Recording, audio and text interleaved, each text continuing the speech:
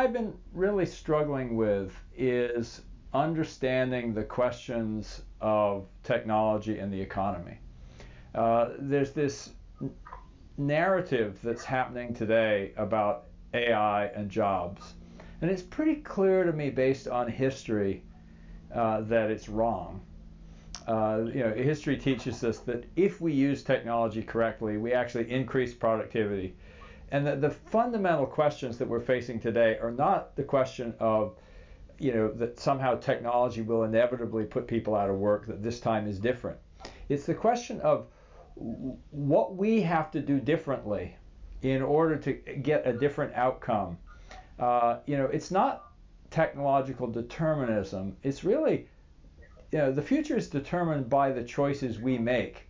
And if you look at history, of how we've dealt with past technological revolutions, there's been kind of a social conscience that arose where we decided to change the way our society works. And we seem to be in the throes of this determinism today. And a lot of what I'm trying to figure out is, how do we change the rules of the game? How do we get people to think differently about the future? Because it's pretty clear to me that there is plenty of work to be done that technology can help us with. Huge problems to be solved. And the thing I've been most wrestling with is what's keeping us from putting today's technology to work on those problems and forcing us to spend time on so much triviality. And in particular, I'm thinking a lot about what kind of advice could I, as a technologist, give to policymakers, to people in Washington or Brussels or in China, to say, here's what you ought to be doing. Here's what the real path of technology teaches us. And, here are the choices that you should be setting up for our society. This is the leadership that you should be exerting. So one of the things that I've spent my life doing is engaging with computer platforms. I began my career in the age that was dominated by Microsoft. It was just throwing off the bonds of the IBM monopoly. And I became very strongly associated with the open source software movement, the early commercial internet.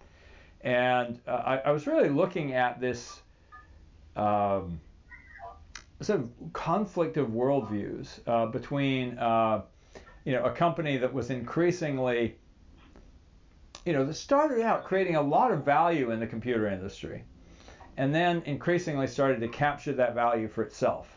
I remember this one conversation I had with Walt Mossberg, where he recounted a conversation he had with Steve Ballmer, where he said, Steve, if you guys would be 5% less greedy, the world would like you 100% more.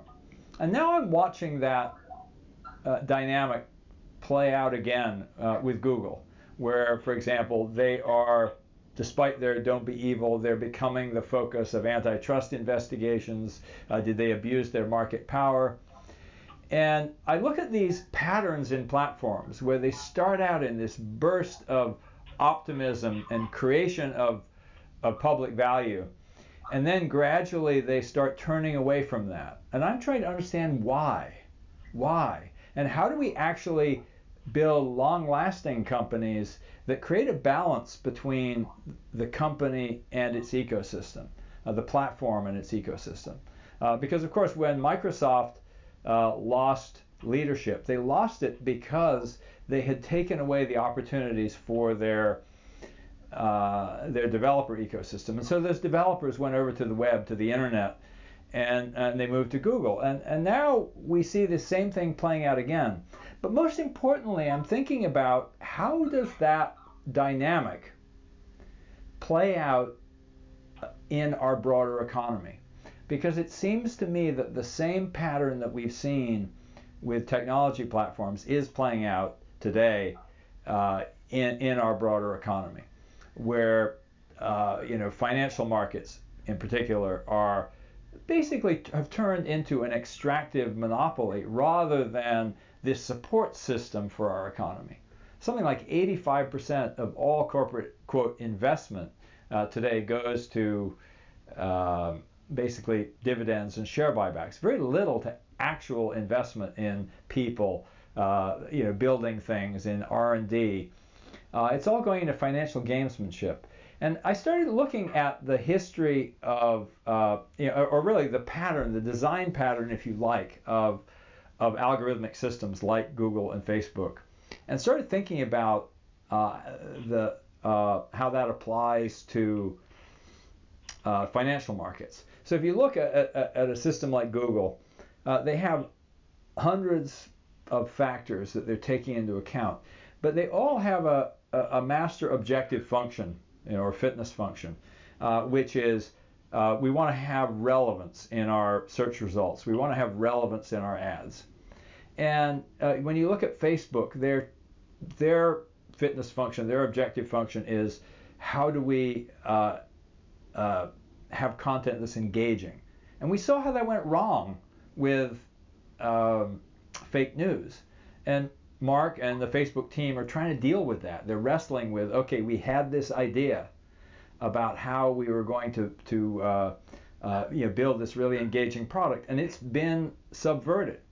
And now I look at our economic system where inequality is increasing, and I start asking myself, well, is that too something of a system that's dominated by an algorithm, and what are they trying to optimize for? And I sort of realized that 30, 40 years ago was the point in where we basically told companies that there's only one thing to optimize for, and that is shareholder value. And that's the point in the 70s where you see this great divergence between the productivity, the increased productivity brought on by technology, and the actual benefit to the economy, and where you see inequality soar, where you see people doing less well than their parents, all this work that Raj Chetty has talked about. And so, I kind of came around in some sense to think that in some ways financial markets are that rogue AI that people like Elon Musk have been talking about. He says, he kind of, everybody uses, Nick Bostrom, Elon Musk use these trumped up images. It's like the AI which has its objective function of making paper clips, or and so it says, well, I have to do that. Elon Musk used one recently about the strawberry picking robot that says, well, humans are in the way of my picking strawberries. That's what I've been told. And that's not, those aren't realistic. But what is realistic, is a world in which you have an increasingly algorithmic financial system, which is saying, hey, optimize for corporate profit because it drives stock price, and never mind what happens to the people, never mind what happens to society. We're in that sort of AI-driven situation. The point is that it's not actually, fully autonomous AI. But the question that I'm wrestling with today is, what do we do about that? How do we change, how do we debug the objective function of an increasingly automated economy, of an increasingly of an economy that's dominated by systems that are, to use the great quote from Wallace Stevens, without human feeling, without human meaning, a foreign song. They're basically, we are living in the world of which is dominated by a system which really disregards human value. And so what I've been really thinking about are, what are the changes? When you look at something like fake news on Facebook, Mark, for example, is wrestling right now with how do we, we were kind of talking about engagement, and now we're trying to say, well, there's kind of an authentic engagement. We want more real community. We want to feel, we want to figure out how Facebook reinforces true social bonds as opposed to the fake bonds. And there's a bunch of work that's going on at Facebook to sort of figure that out. And I think of, again, this great quote from a guy named Andrew Singer, who many years ago said to me, he said that the art of debugging a computer program is to figure out what you really told the computer to do instead of what you thought you told it to do. And, so right now, Facebook is engaged in this struggle, as is Google, say, well, what did we really tell the computer to do that wasn't quite what we meant? And we have to do that same thing in our society. We had this theory that if we optimized for shareholder value and corporate profit, and if we aligned the interests of shareholders and the interests of management, companies would prosper, the economy would prosper. And now, 30, 40 years on, we're looking at it and going, well, actually, it didn't quite work out that way. And the question is, what do we replace it with?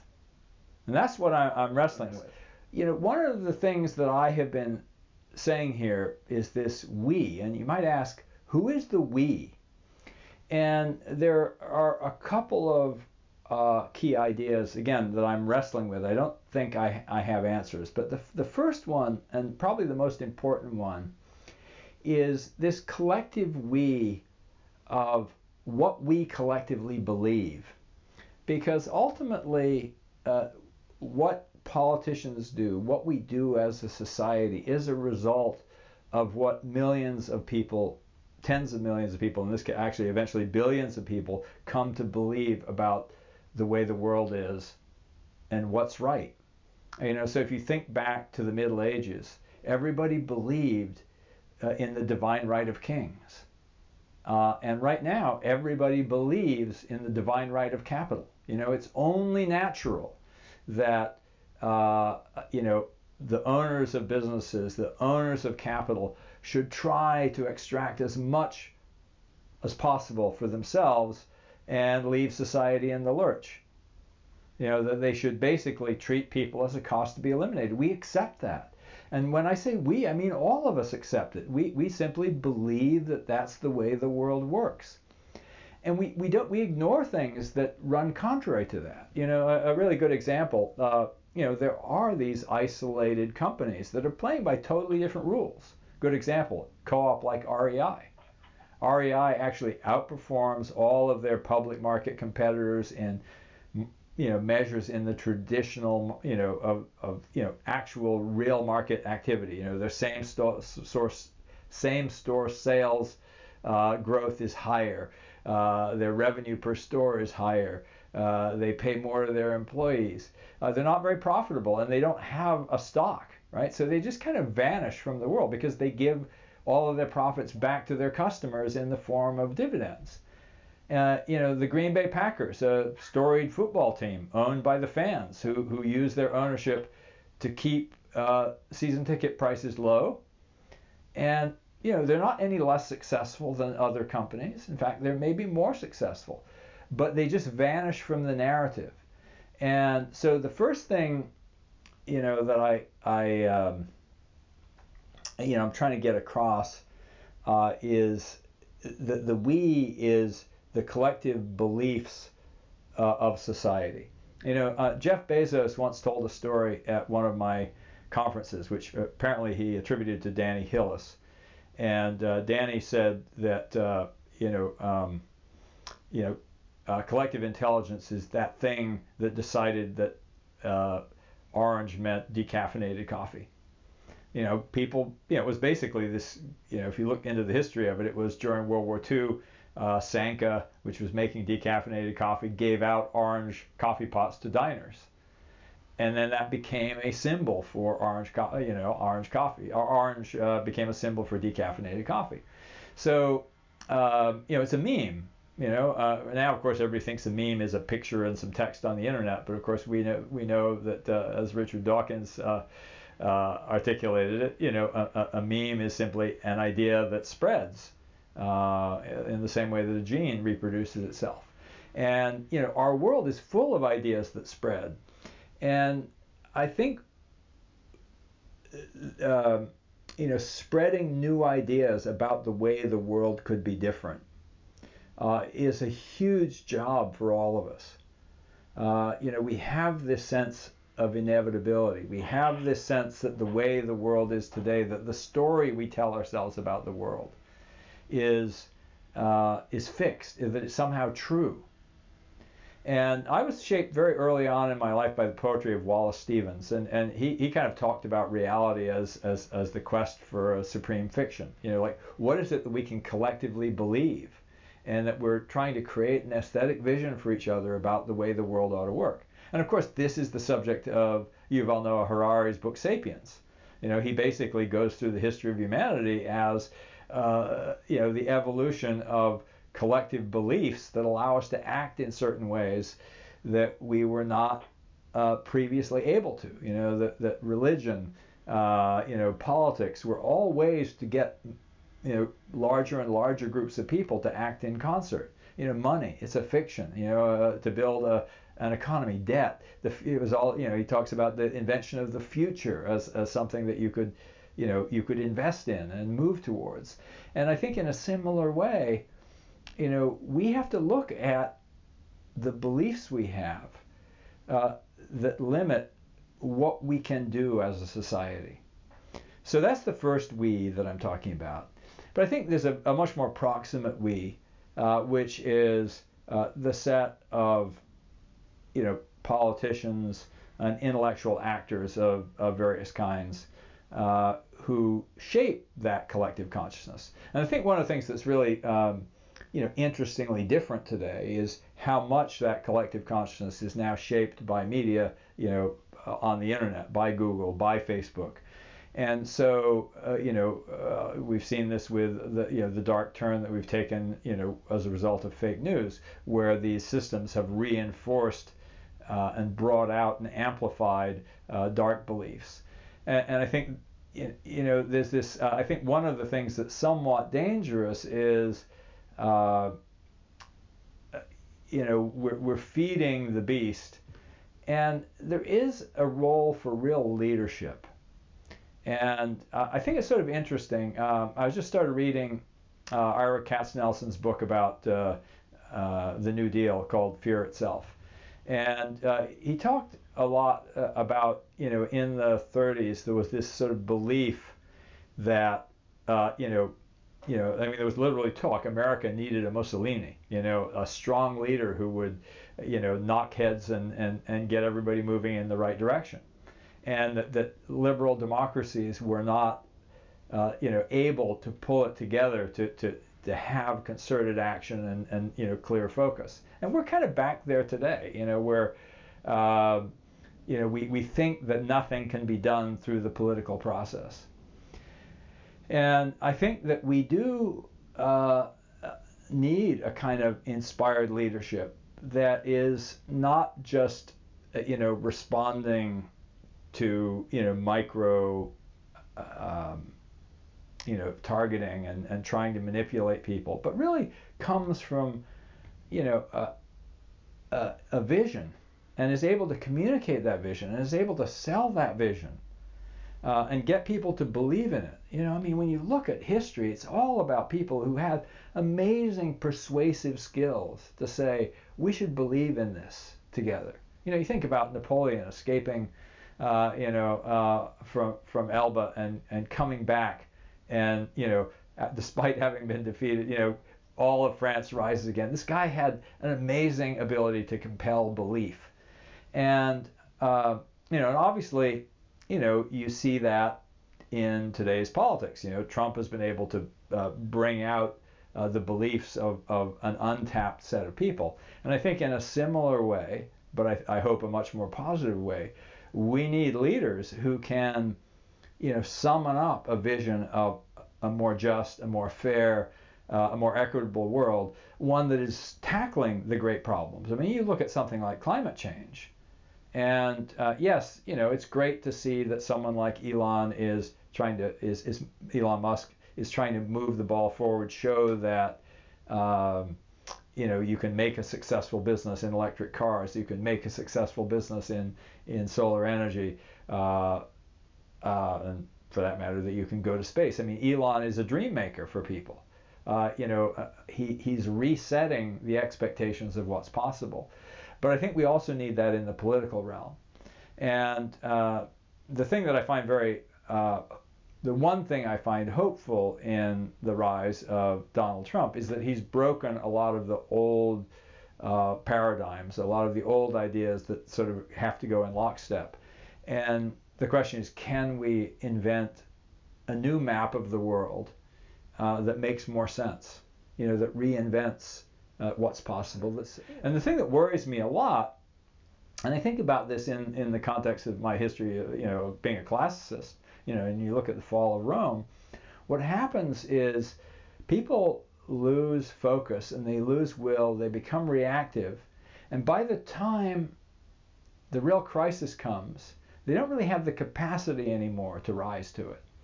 And that's the thing I worry about. You think about climate change and the opportunity. Not only is the clock ticking and the problem getting worse, and we should have been acting sooner, but we're going to lose our capacity to respond because so much of our productive capacity is going to be just dealing with crisis. You look at what happened in Houston, what's happening in Florida, and it's just this, hey, we just got to repair. And so I don't expect change to happen in an instant. The question, though, is it happening fast enough for us to avoid disaster? Because I think our current system is not up to the challenges. We are now struggling with this, great crisis of climate change. And long before he was worried about superintelligence, Nick Bostrom wrote a fantastic piece about Fermi's paradox. And he said something like, every time there's a new discovery of exoplanets, for example, I'm elated because it means there's a chance, a greater chance that there's life elsewhere in the universe. But I'm also dismayed because it means that the great winnowing is still ahead of us instead of behind us. If there were very few planets and we were on one of them, then maybe nobody's out there because life is rare. But if if planets are common and life is rare, then where are they becomes a much more frightening question, because it says that civilizations don't last. And I read that piece and I thought a lot about that in the context of climate change. And, it made me wonder about, one of the possibilities might be that, actually civilization falls. We've used up all the cheap fossil fuel. Civilization falls as a result of climate change. We don't necessarily get entirely wiped out, but when we come back, that source of cheap energy, a cheap available energy, is not really there. And so we don't build technological civilization. We get back up to maybe the level of the Victorian era, because that's what you can do with the energy sources that are available. And that would be a possible answer to Fermi's paradox. But, I kind of digress, because I guess I'm just thinking a lot about what are the interventions that we need. And I do think, the world is going to intervene.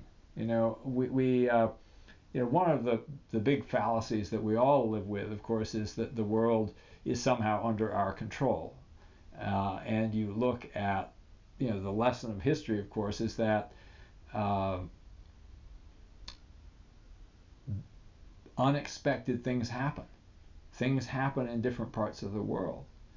And, natural disasters happen. And there's so many possibilities that could, completely upset our world, sometimes in a terrible way, but then in a much better way. Because if you look back, for example, at history, one of the things that broke the feudal system was the Black Plague. Suddenly there were fewer workers, and they became much more powerful as a result. They became much more valuable to people. And, so there can be some really unexpected things in our future. And again, I'm not trying to say, well, let's just rely on that. But I think a lot about the wonderful, insight from scenario planning, that what you want to have is a robust strategy. That is something that can, that will be useful in a wide range of possible futures. And, we have a possible future in which there's global conflict. We have a possible future in which there is natural disaster. We have a possible future in which we make a just egalitarian society where the world is more productive and better off than it's ever been, and it has a very different economic system than we have today. All these are possibilities. And the question is, well, what should we be doing? And the job that I'm trying to do right now is to articulate a narrative. And in some ways it's the biggest narrative that I've ever tried in my life. A lot of what I've done in my career has been reframe the narrative, redraw the map. And now I'm trying to really reframe this question of what do computer platforms and their rise and fall tell us about society and economies and their rise and fall. And there's this wonderful conclusion that Ryan Avent comes to at the end of his book, The Wealth of Humans. And it really is that generosity is the robust strategy, where we really look out for other people. Bob Putnam said to me, the famous sociologist, authored Bowling Alone and many other books. We were in a Markle Foundation working group about the future of the economy, and he said every great advance in our society has come when we have made investments in other people's children. And he was referring to universal grade school education, universal high school education, the GI Bill, and these investments in the future that are not self-interested have in fact been such a huge source of advance for our society. And we have to actually figure out what the right investments in the future are for the 21st century. Right now, the problem in our politics is it's so backwards looking. We have a set of people who are telling a story about how the old days were the good old days, and we just need to go back to the old policies of, the Great Society, or we have to go back to, some, a conservative ideal. And I think we have to make it new. That's this wonderful line from Ezra Pound that's always stuck in my brain. Make it new. It's not just true in literature and in art. It's in our social consciousness, in our politics. We have to sit there and we have to look at the world as it is and the challenges that are facing us in the world. And we have to throw away the old stuck policies where this idea somehow is inescapably attached to this other idea, and just break it all apart and put it together in new ways with fresh ideas and fresh approaches. And we also really need, one of the other things that we can really learn from technology platforms, and that we have to put into practice on a larger scale in our economics and in our social thinking, is the data-driven, data-informed decision making. At Google or Facebook, they're running or Amazon, they're running millions of experiments, where they're trying new combinations of data, new combinations of software, new combinations of user interface. They're measuring what happens, and then responding and adapting.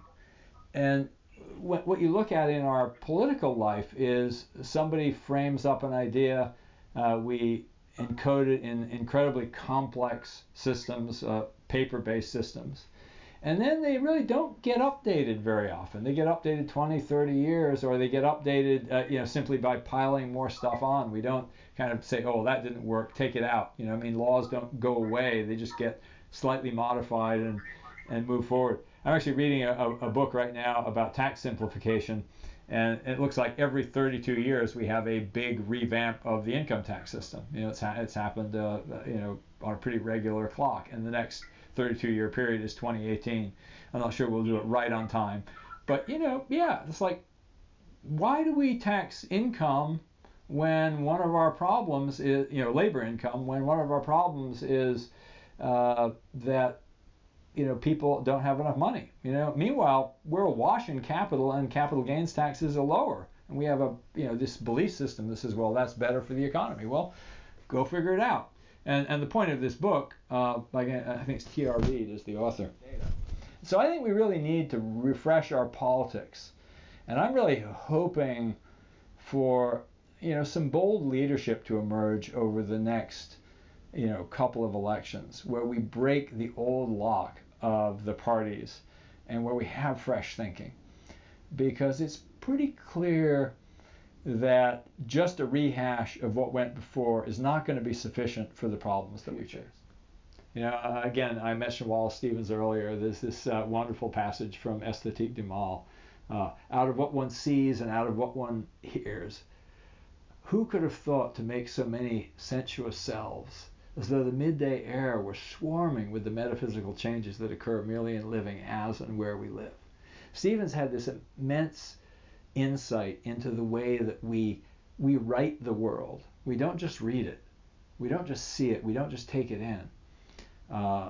He also says in Ordinary Evening in New Haven, he talks about the dialogue between what he calls the naked alpha and the hierophant omega, the beginning, the raw stuff of reality, and what we make of it.